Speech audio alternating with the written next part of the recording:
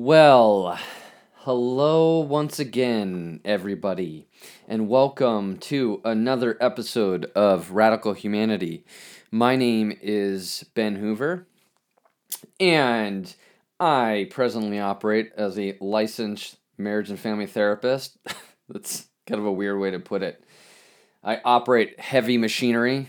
Um, no, I currently do marriage and family therapy work, and I love getting to do this on the side. This is my uh, just my forum to sort of unravel my thoughts, perspectives on life, and in verbal form, and kind of see where I end up. So now on this episode, this is the third part in this 8-part series that I'm doing. And this series, once again, just a refresher, is on this section in the ancient scriptures where Jesus talks about, it's called the Beatitudes. And it's this sequence, as I like to call it, this sequence of experiences, states, actions, events that we go through on an internal level that change us, that convert us, that move us into a grounded, connected, genuine way of living in the world. And so each statement that Jesus makes in this sequence, in this progressive sequence, is to me very profound and rich, and has been I've devoted time writing this out for myself, exploring what this could possibly mean. So I give this disclaimer of, look, this isn't gospel that I'm talking like in terms of my perspective. These are my thoughts. This is the way I see it. This is what it works for me. It could probably change throughout life. I might have moments in the years to come where I'm like, yeah, okay, let's add that. There's a continual distillation process of understanding this, of working out life. I think life, again, is, I want to approach it with questions than trying to just have an answer. So this whole podcast for me, and this series in particular, is an exploration. I don't have a firm grasp. I just don't. That ruptured years ago. So anyway, so this is this third episode, third part in the sequence, and again, just a little background. The first part was poor in spirit, where we we experience meaninglessness in the objects, including people, in the sense that we've given them this meaning, we've glorified them, that they're going to be the cure to this inner loneliness, this lack that has gone on in our lives and began when we were kids and weren't properly cared for, navigated, helping us to understand. Our parents are the sources of connection to help us connect to ourselves. But when that goes awry, we live lives with this inner lack, this inner gap, and then we feel like we need to fill it. And so we create in our minds these fantasies, this illusion that these objects are the cure to it, that something in the external realm is going to cure something inside of ourselves. But that's the paradox, is actually it won't. The paradox is actually when we go into the loneliness and care for the lack, something in that transforms us. So I don't think it even necessarily entirely disappears, but we can engage with it, interact with it. We don't fear it. We don't run away. We're not consumed with this idea that we need to consume things to create satisfaction, to create certainty.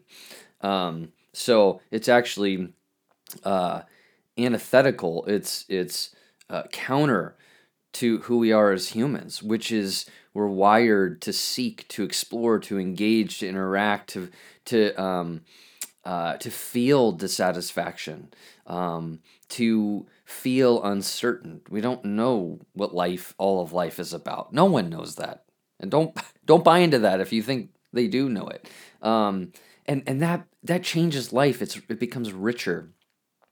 Being able to engage in mystery and not know, and follow these inklings, and follow these energies that move passionately in us to go and explore and find and discover. That's, I think, the position this position to engage in life that way. So, uh, and by the way, it's also the reason why we can engage in life that way, because we have this deep, grounded, internalized experience that we know that we're loved. And not just like, I don't mean love from like just parents, but there's this deep, guttural love that lives at the core of us. We can call it divine, God, whatever, universal. But there is this loving presence that lives in us and allows us to engage in life that way. We no longer live in the world terrified of mystery, terrified of thinking we're going to do something wrong or screwing up, but we can boldly move through it not knowing what's going to happen. Then once we experience this loss, we end up grieving it, which is when he talks about blessed are those that mourn, that they'll be comforted. Then this experience is we go through the grieving process of detaching from the things we've attached to, that we've put so much meaning to, a fabricated artificial meaning, as well as a loss of ourself, who we've known ourselves to be, that are really just kind of they're basically a mask, presenting ourselves to the world, to people, and even to our own self, that we have it all together. We're armored well for life.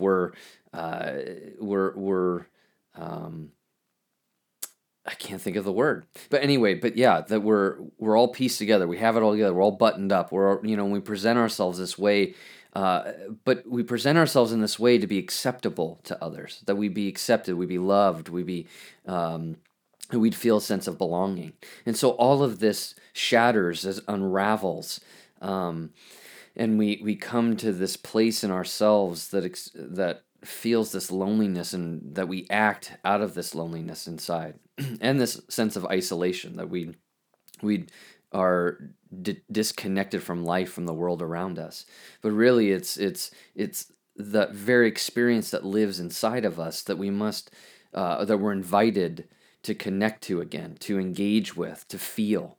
So this mourning process is about going into the pain, to the loneliness, grieving what we thought was real and true, who we thought we were, shedding ourselves of the titles, the degrees, the masks, all of that, taking those off, and touching that vulnerability once again in ourselves. And so, I'll touch a little bit more on that in this episode, but that's a little bit of the background. Is we're going through this loss, this losing, this emptying of what we've stuffed ourselves with, what we believe to be true, and real, to ascertain a sense of belonging, of connection, of satisfaction, of certainty. So that then brings me to this next part, this next stage, and I call them stages. It's, I think they become a part of us, but we also continue to evolve from it as well, into the next. And so, so again, the whole Beatitudes thing I see as a conversion process, or a transformation process in a way, or a metamorphosis of finding our true self. And you'll probably hear that on repeat a lot from me. Now, so then Jesus moves into this next piece, which he says, "Blessed are the meek, for they shall inherit the earth." Now, I get the more I talk about this, and the more I'm moving on to the other blessed statements here. I love it. And by the way, I forgot to say that blessed means, like, in a way, it's like, how rich, how content, how satisfied, how happy you are. when you go through these experiences, and it's a declaration, but it's also in a way kind of a benediction, or it's a blessing, or um, it's a validation that you're on the right path. This is the way. And and also I also forgot to give the disclaimer that please listen to the previous two. I'm doing these and posting these in sequence. So it will benefit you to listen to the other two in order to understand the next one. So they're all connected to each other. It's kind of contingent on the one prior. So he goes into this whole statement of, he talks about blessed are the meek, and that the meek, they'll inherit the earth. Now, that kind of leads me to this question of, one, obviously, what does meek mean?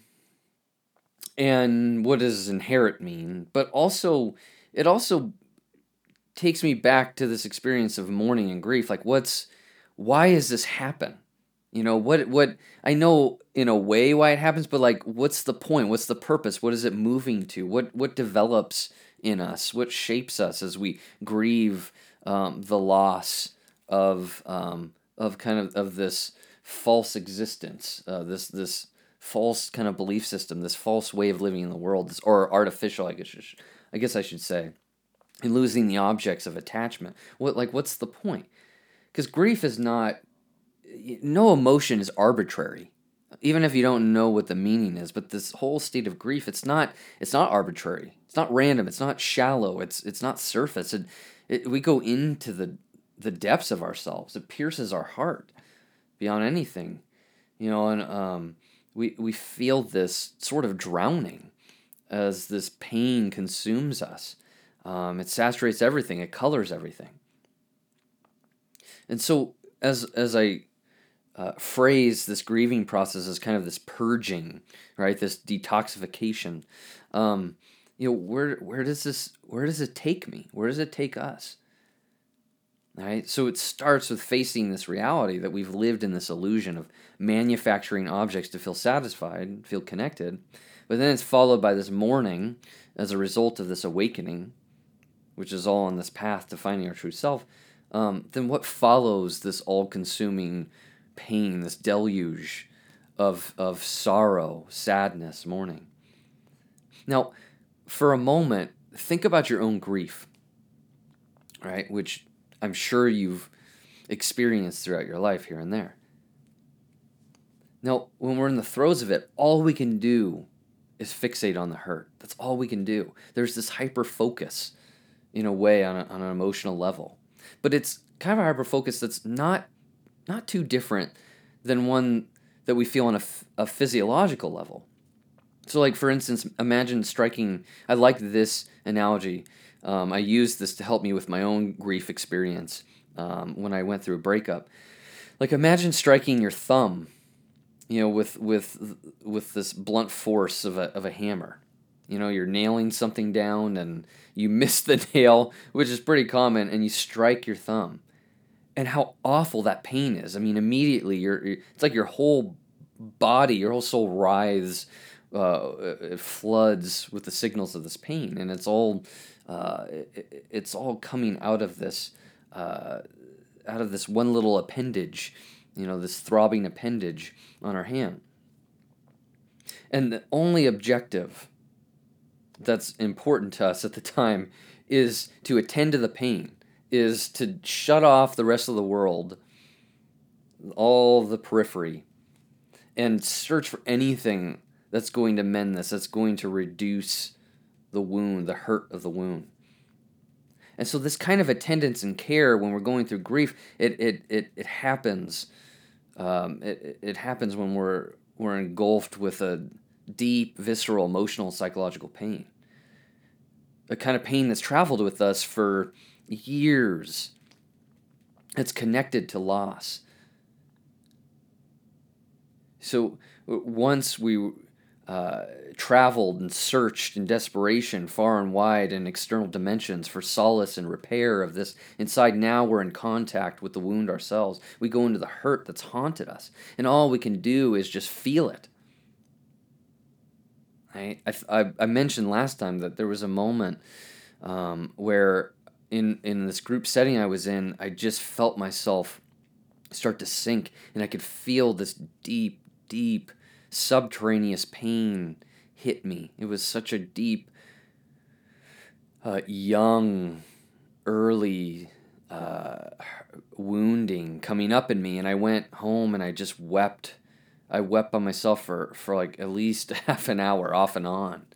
Um, and so so this is what we go through when we grieve. It just takes over our whole being, and we convulse with it, right? It's almost like there's this the way our body contracts when we vomit. It's like that, only on an emotional level. And so now we're going through the harrowing experience of purging loss, and we can do it. All we can do is focus now on the pain. So, but have you ever noticed what happens after you embrace the the tumultuous storms of grief? Have you ever noticed that what happens, what I've noticed in myself, is there's this tranquility arises. There's a peace that takes over. It's fascinating that here I fight this pain so much in myself, and then when I open myself up to let it just come out of me, come up in me and come out of me, um, I I'm immediately overcome with this like softening. Um, this tenderness comes over. I feel a rest, and it's one that I would say almost it like recalibrates me. It centers me to myself to this current space and time. So going through these detoxification, this existential detoxification. I like these words. This going through this purging, right, from the pollutions that consumed us of this artificial object, um, attachment object, or unmasking and unraveling this forged self we made to present to others. We find ourselves now infused with this kind of grounding like feeling. It's as though I would say we like stopped protesting a return to our past, looking at our past, or relentlessly premeditating the future so we could feel safe, to avoid our history. And instead, now we find ourselves uh, in existence as as it's happening now, and allowing everything that's suppressed to surface, bringing us into this current moment as it is. And that's what starts to happen. And so Jesus, it's almost like, he appears to imply that in committing to this path, to this, and feeling this penetrating, this excruciating, penetrating experience of loss and of meaning, and the fabricated connections that we've strenuously worked for or tried to feel connected. It leads one into this state, as he would say, meekness. And in the church that I grew up in, it's, meek is this, it's, I don't know, it's so emphasized as gentle, but it's so much more to that. Meek is, well, I'll get to it, but it's this meaty, earthy experience of this place of being. So this meekness then inhabits us. It surfaces in us in the aftermath of grieving, and I liken it to like when the waters, like the rough waters, smooth over a rough jagged stone or rock.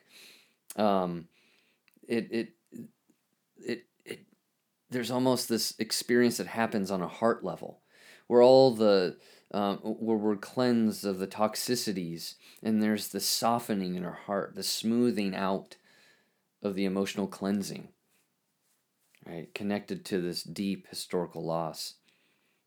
To me, it's as if like the tears and the weeping and the rage that accompanies grief, that manifests out of grief, it transfigures the heart. It prepares the heart for what's next.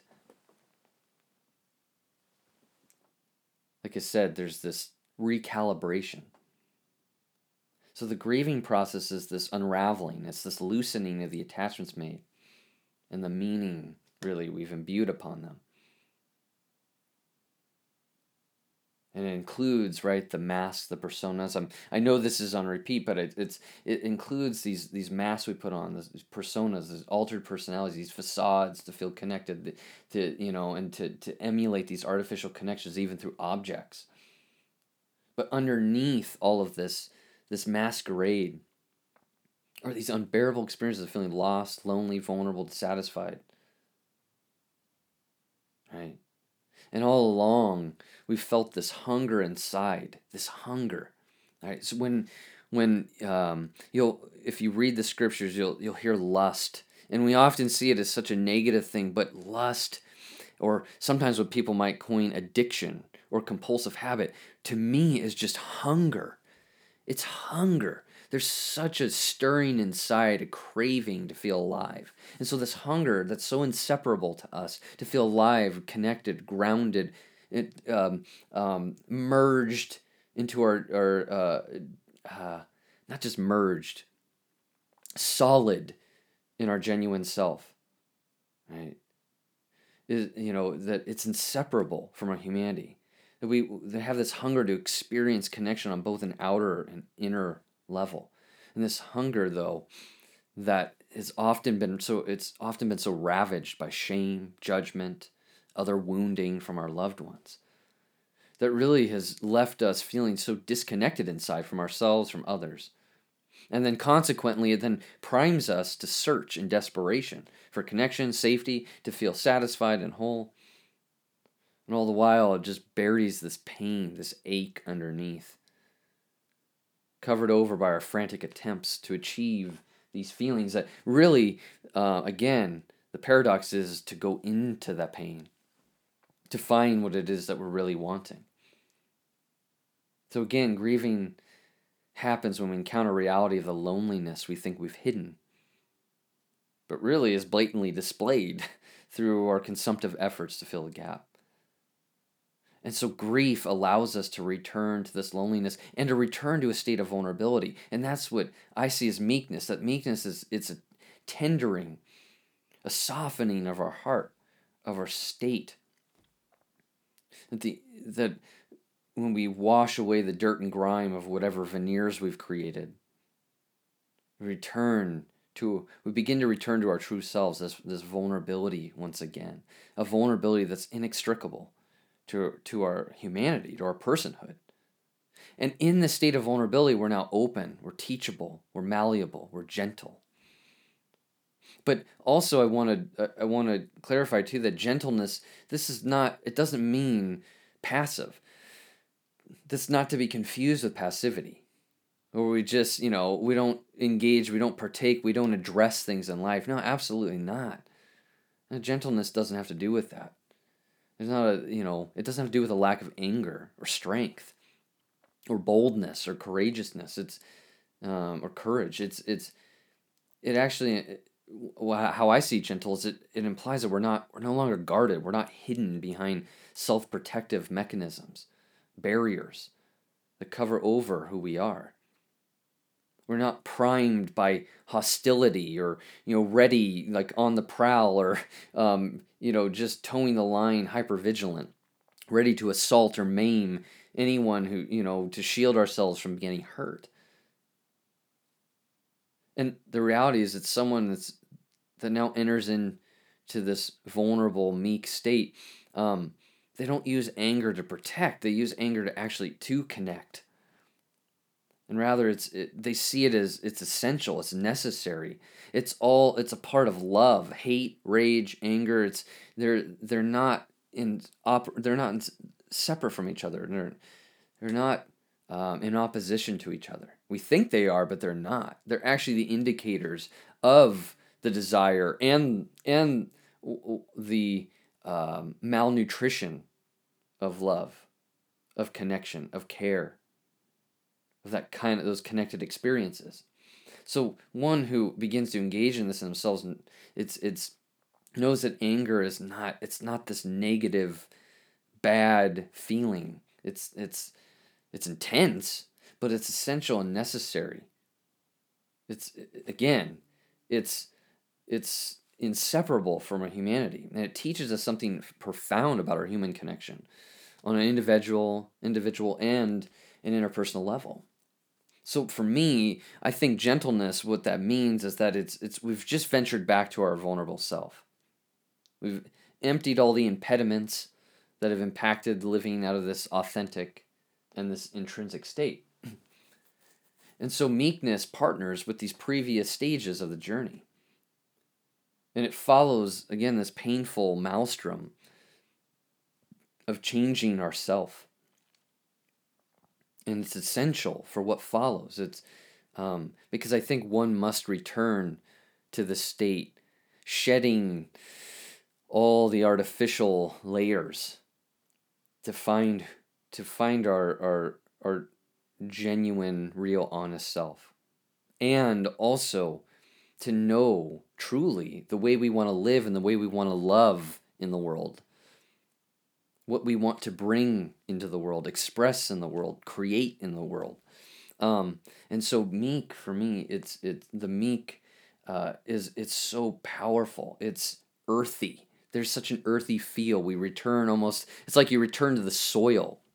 If you think about like when, I love that when I used to work, or I built some raised beds at my house, and and I would till the soil, and you'd smell the soil, and you could feel it in your hands, and there was something so peaceful about it. And that's what I mean, like meek. This meek disposition is it's so earthy. It's grounded in reality. It's where one's presently attuned, engaged with life as it happens, and as it happens in them, meaning these movements, these stirrings, to go, to seek, to wait, to speak, to create, to love, whatever. So for me, I see the meek as becoming grounded in reality, open to move, participate in, impact in the ever-evolving narrative of life. And that's what I think when Jesus talks about that those that are meek will inherit life, that it's those that I believe receive life in its fullness and beauty and meaning. They can enjoy it fully, truly, indulge in life, free of desperation, of urgency, of I gotta have this, I gotta do this, I need to take care of this, I gotta do this now. They don't live in that way. They're not, imprisoned by impulse to consume, to feel satisfied, but they live deeply satisfied within because they know that everything they have is now. They're not attached to anything external in that sense. They don't look that I have to sustain love and be loved, and no. It actually, I know it sounds weird, and I'm still working this out in myself, but it doesn't matter whether they're actually loved or not, because they carry that love deep within. They don't look for it in other people. Sure, it would be beautiful to love it, but it's not. They don't live a life contingent on getting people to love them, because they have everything now at the core, at the center of them, and not in some object form. So the meek embrace all of life in the present, including the pleasures and the pains. And they know that existence is meaningful, it's sacred. So that's what I mean when earthy. They're connected again to life, to the present. And that kind of connection happens when we actually connect to ourselves. And that's what I do even in therapy, is like the whole point is to be genuine with people. Is to listen to what's going on in me that are signals that something's happening in the interpersonal realm and in the other person. Sometimes I'll have clients that are highly anxious clients, and I start feeling anxious even before they come into the room. But that's what I mean, is there's this groundedness, there's this I'm attuned, I'm aware of the stirrings of these signals that are happening in me, and I can share it. And I can give an honest, my honest experiential reaction to them, to help them understand even themselves, to begin to venture into learning about themselves, to begin to connect to themselves. I can't force them to connect. All I can do is invite a more honest, rich, full connection, to help them offer that in a way, by sharing that in myself of what's happening in me, that they can then begin connecting to themselves. So that's what I start to see Meek as, and I love it. I love this one. I love I don't know. This is one of those fun ones for me that you know, Meek is there's so much more to it than what I've taught or what I've been taught. And anyway, so I'm excited. I love this again. This is a fun one. So I think on that note, I think I'm done. And stay tuned for the next sequence, the next part of the sequence there. So that's all for now, and take care.